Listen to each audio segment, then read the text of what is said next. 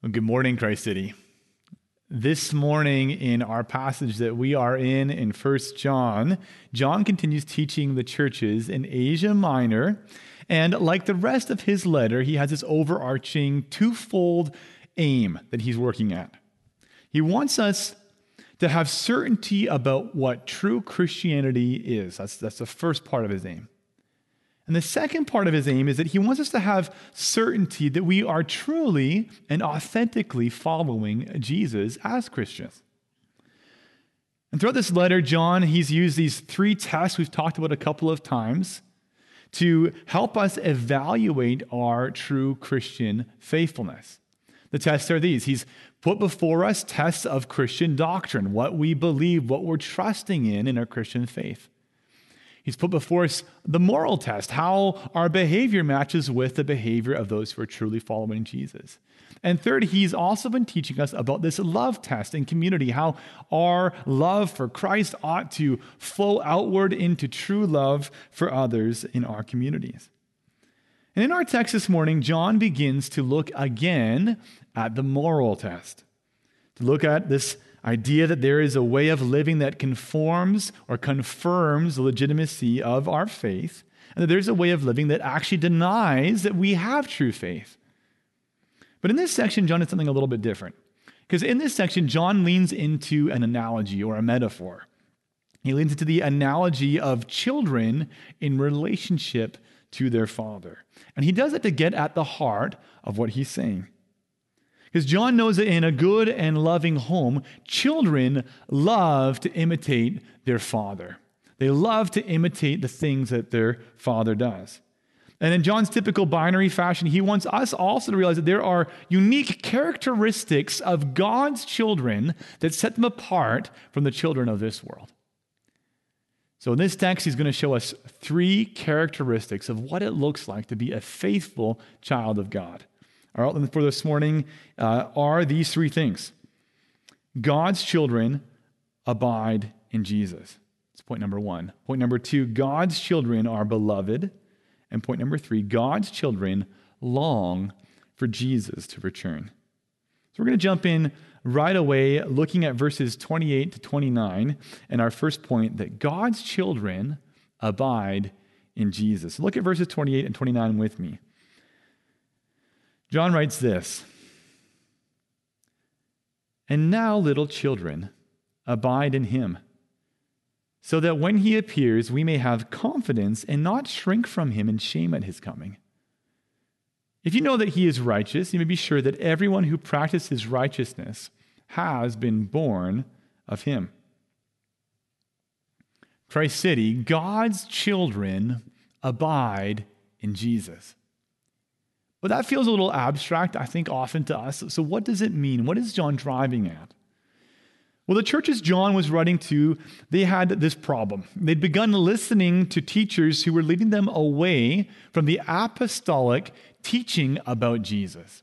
And that sounds a bit weird, and maybe you don't feel familiar with what that means. But all that means is that these teachers were coming and were leading the people in these churches away from the things that John and the other apostles who knew Jesus personally, who had lived with him and witnessed him, who had understood deeply the life that Jesus communicated and the way of salvation that is in Jesus, leading away from that true faith into a counterfeit, into something that was false. They'd come along and they denied the apostolic message about Jesus. And John had just warned us about these people in the previous section, in the passage that Heath preached on last week. And he called these teachers antichrists. You can look at John 2:23, 1 John 2:23 to see this. John writes, "Who is a liar but he who denies that Jesus is the Christ? This is the antichrist, he who denies the Father and the Son." See, this antichrist false teaching about Jesus was compromising the church's relationship with Jesus. That's John's chief concern. It's compromising the church's true relationship and the life that they can experience through living with true, authentic faith in Jesus. And all these questions and these confusions were arising in their hearts and their minds on account of the teaching of the false teachers. And they're beginning to look away from Jesus, and doubts are creeping in, and they began trusting in other things, not just in him as the Savior who died for their sin and brought them into relationship with God the Father. And in the face of these unfaithful false teachings about Jesus, John calls the church to abide. His abide in Jesus, abide in who I've been teaching you all the while that Jesus is, along with the others of this early faith, trusting and living and knowing God, knowing Jesus. Trust this message. Remain in Jesus. Don't turn away. Believe this gospel. Don't turn aside to others. John says, abide, and then he tells us why. Look again at verse 28. He says, abide in him so that when he appears, we may have confidence and not shrink from him in shame at his coming. Christ City, you need to realize that Jesus is coming again. He's returning.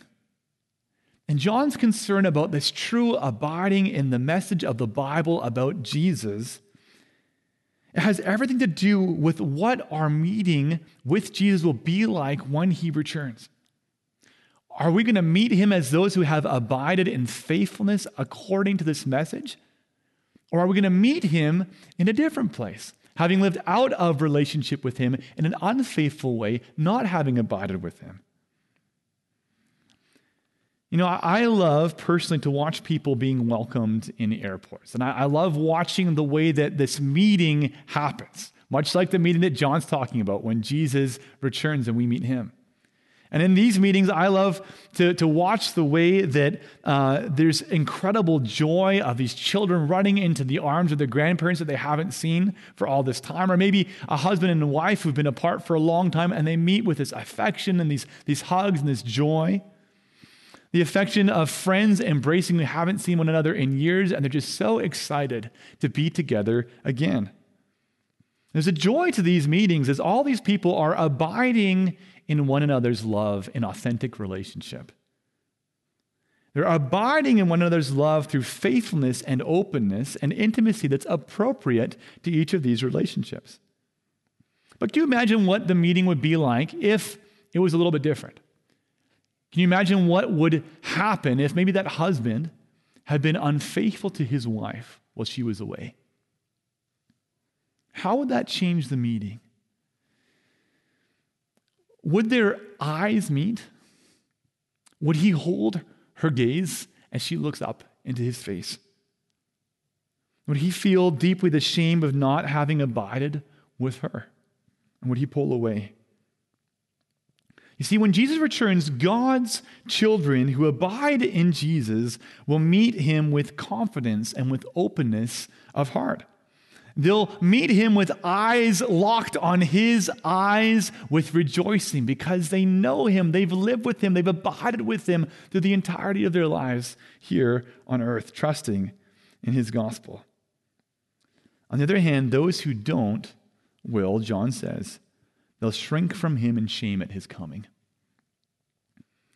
We need to realize, though, that John isn't talking just about subjective experiences of shame in this passage. Actually, the way that this word ought to be translated, I think, best would be a little bit more along the lines of being put to shame. Those who have not abided in relationship with Jesus will experience the objective shame of the judgment of Jesus when he returns. Revelation chapter 6, verses 15 to 17, it describes what this will be like.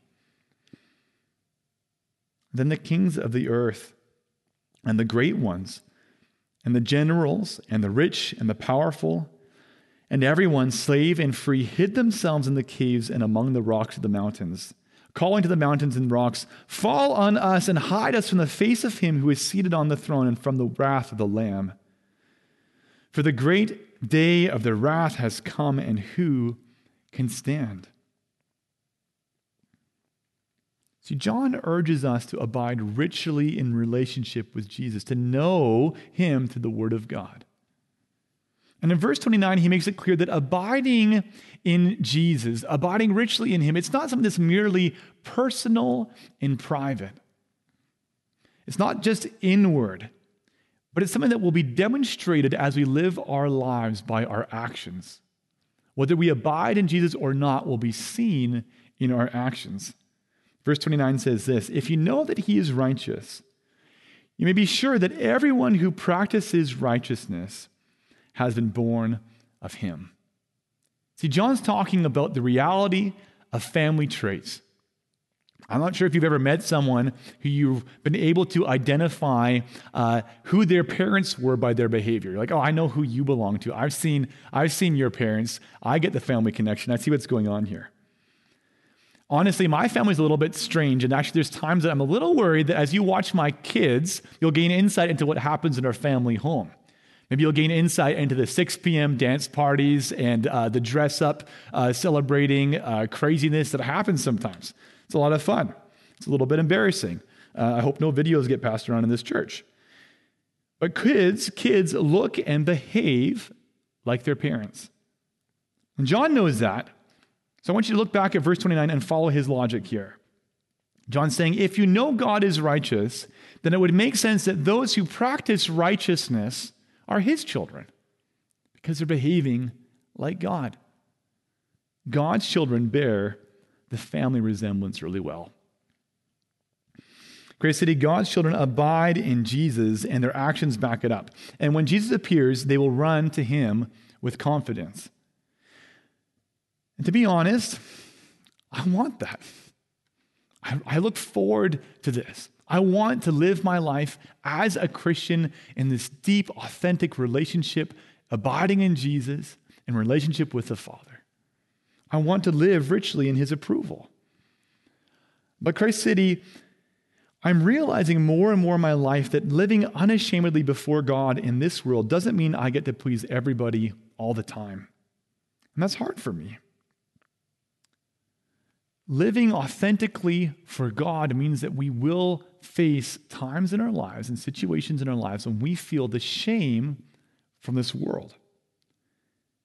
We need to embrace the reality that love for Jesus will mean that there will be times when we will be shamed by this world. After all, Jesus said in John 15, verses 18 to 19, he said, "If the world hates you, know that it has hated me before it hated you.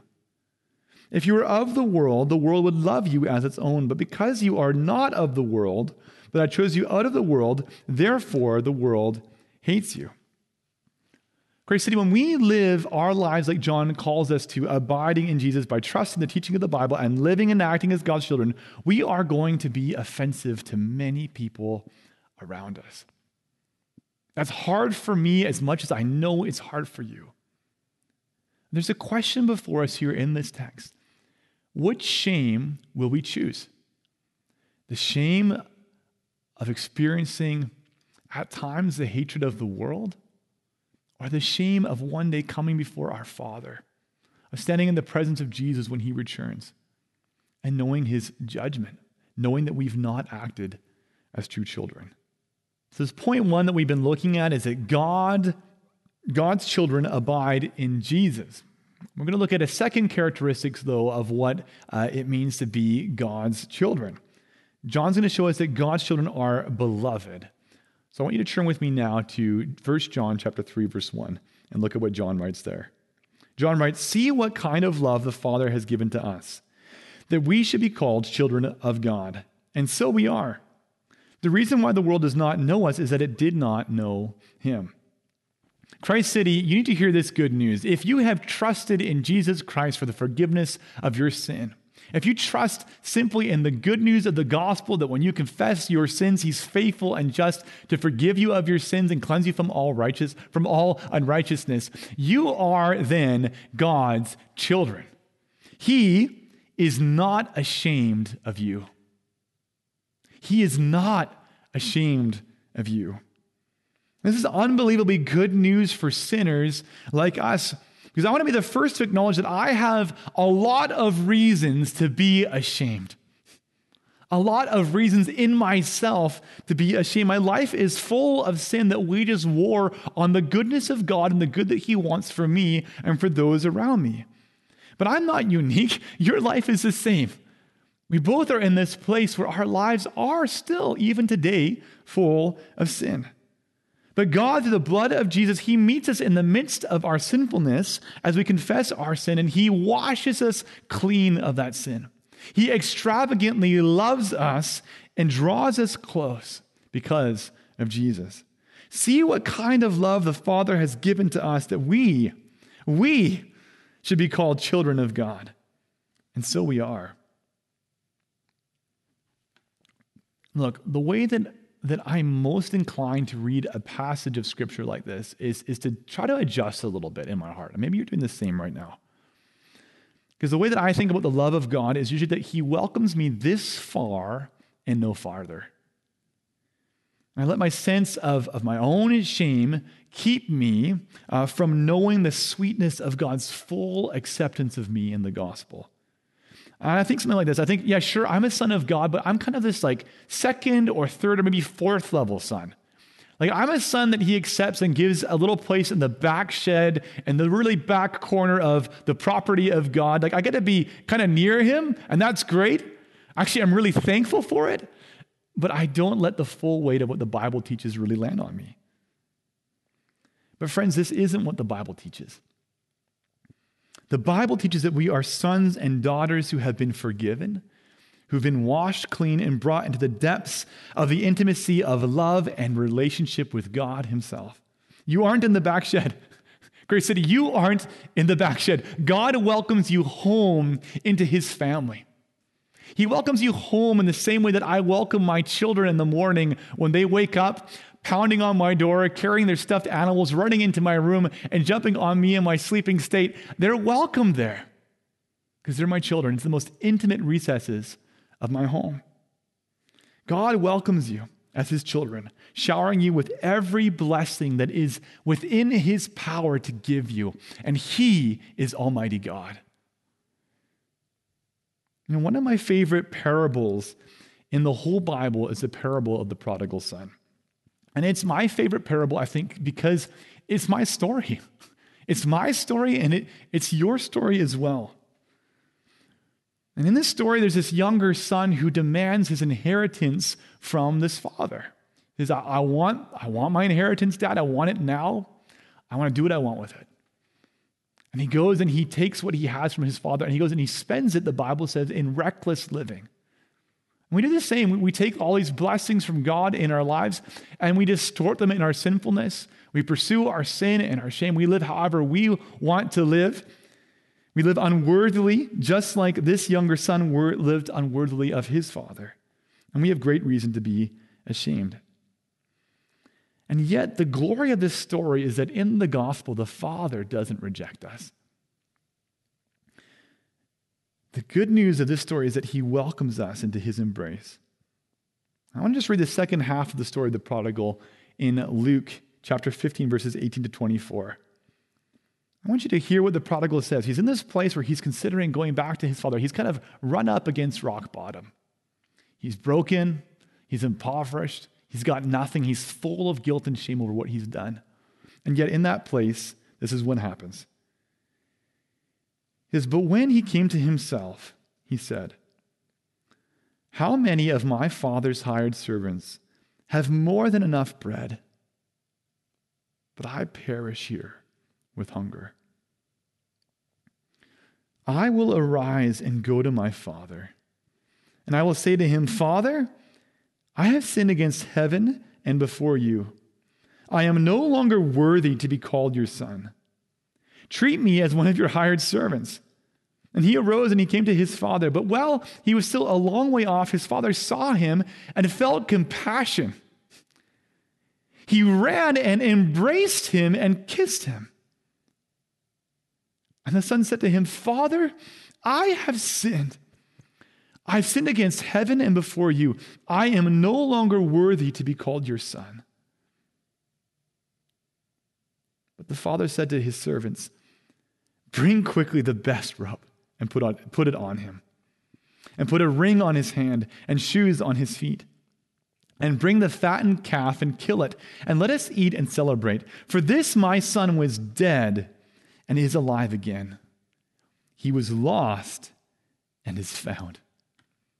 And they began to celebrate. Christ City, God is not ashamed of you.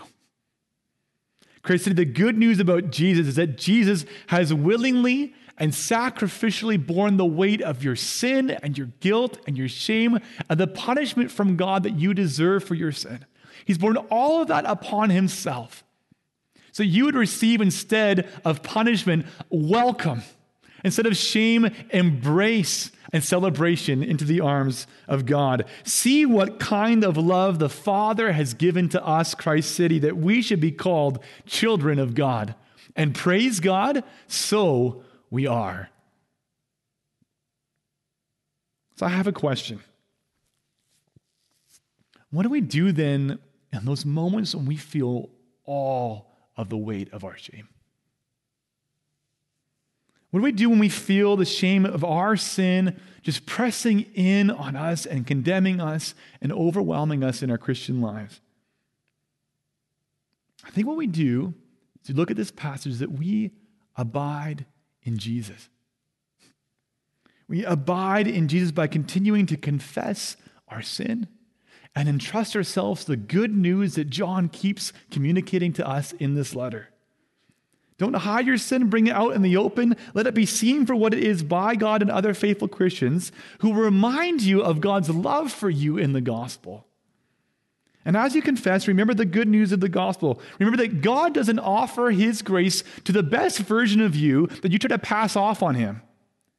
He offers his grace and his love and his mercy to the real you, who you actually are. He sees you as you are, and he meets you there with astounding, overwhelming love and forgiveness as you turn to him in trust. So when you feel shame, let me encourage you, confess your sin, remember the gospel, and celebrate it. Memorize scriptures that you can recite to yourself in those moments of condemnation. Scriptures like Romans 8, verse 1, there is therefore now no condemnation for those who are in Christ Jesus. I'm not condemned. I'm beloved as a child of God in Jesus. Remind yourselves of these things. Carry around note cards full of memory verses to teach yourself the gospel, to speak to your heart in its deepest shame the truths of Scripture. I want to encourage you to sing songs of praise that proclaim the gospel. I want to encourage you to pray with gratitude because of the gospel, to talk and to worship together with brothers and sisters in Christ about the good and gracious love of your Father. Rejoice in it together. Let it fill up your lives and characterize your actions. Because, Christ City, his love in the gospel is the only true antidote to human shame. The love of God in the gospel is the only true antidote to human shame. See what kind of love the Father has given to us that we should be called children of God. And so we are. You see, God's children abide in Jesus. God's children are beloved. Well, there's a third characteristic of God's children that we need to look at still. John shows us in our third point that God's children long for Jesus to return. Look at chapter 3, verses 2 to 3 in our last point. John writes this, "Beloved, we are God's children now, and what we will be has not yet appeared. But we know that when he appears, we shall be like him, because we shall see him as he is. And everyone who thus hopes in him purifies himself as he is pure." Right now, John says we are children of God. Praise God. And when Jesus returns, John says our salvation will be made complete. He said we shall be like him because we shall see him as he is. He's saying that we will one day reach full maturity as the children of God. See, what's going on in our Christian lives is that when we become Christians, we're born again into a new humanity. But we're born into that new humanity in Jesus as infants. And as we grow, we're well aware that growing up into Jesus is hard. It's difficult. There's this new reality of life by the Holy Spirit that is at work in me, but I'm still full of sin and death in my human flesh. There's a battle raging And it's hard to grow and to mature in this life. But when Jesus returns, the good news that we're talking about in this verse is that we will finally and instantly be fully mature in him. Physically and spiritually mature in Jesus. We'll be like him, John says. Sin will be gone. These bodies that get sick and die will be transformed to be exactly like Jesus' resurrection, glorious body. And we'll be fully mature, new creations in Jesus. In Christ City, I long for this. I look forward to this day. And I long for it not because I know exactly what all of it means. I don't have some diagram in the back room of my house where I've worked out exactly all the ways that I'll be like Jesus and what that will be like. I don't know that. But I long for it because I long more and more and more for more and more and more of Jesus. I long for him to fill me up completely. I long to grow in maturity in him. I've come to know him by his Spirit in my Christian life, and I anticipate a day when I will know him fully.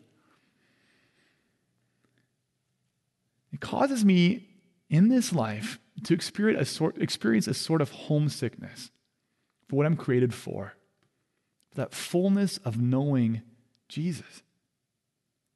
In my life, the most homesick I have ever been, I think so far, was when my son was only a few months old, and I was away on this trip with a church, serving another church.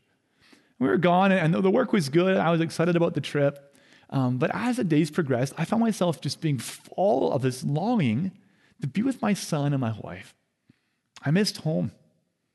I couldn't wait to be back with my wife and son holding them. But the longing of God's children for the coming of Jesus is far greater even than that. Because we live in relationship with God and delight in his love. But the more we grow up in him as Christians, the more we long for the day when he will return. In Christ City, I'm not a prophet, but let me make a prediction here. The closer you walk with God on earth, the more you confess your sin, delight in his grace, live trustingly and obediently and boldly for him, suffering for him in this city, the more homesick you will become. The more you will long for his return, the more you will pray for it. And you'll live your life standing at the welcome gate of eternity's airport, gazing off into the horizon, anticipating Jesus' return. And John says that hopeful, longing posture will change you. Look what he says. Everyone who thus hopes in him purifies himself as he is pure. Why does it change us? It changes us because abiding in the love of a relationship and richly anticipating the return of someone that you love, it affects your hearts. It controls your actions in the present. It focuses your perspective because you know what you are living for. You know who you are living for. It makes you more and more faithful and more fruitful. So Christ City, in conclusion, I want to ask you a question. I want to leave you with a question. Who do you love? Who are you longing for? What causes your heart to pound with anticipation? Are you abiding in Jesus' love as beloved children of God? Is his gospel at work in you, causing you to produce good fruit in your life? Will you grow and live for him in this world? If you were to return this afternoon, would you run to him in confidence in the gospel? Would you run to him without shame, knowing that his blood cleanses you from all sin?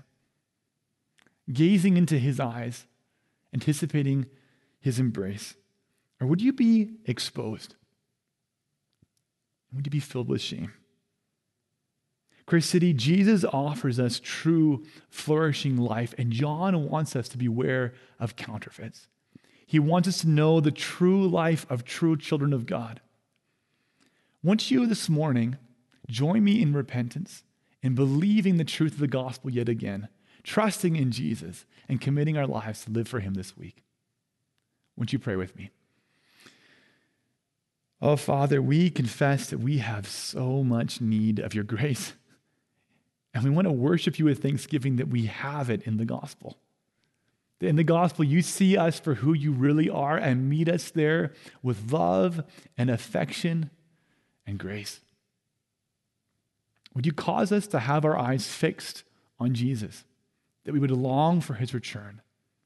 Would you change us and transform us as we hope in him to be more and more full of his life as we live our lives for your glory here in Vancouver? In Jesus' name, amen.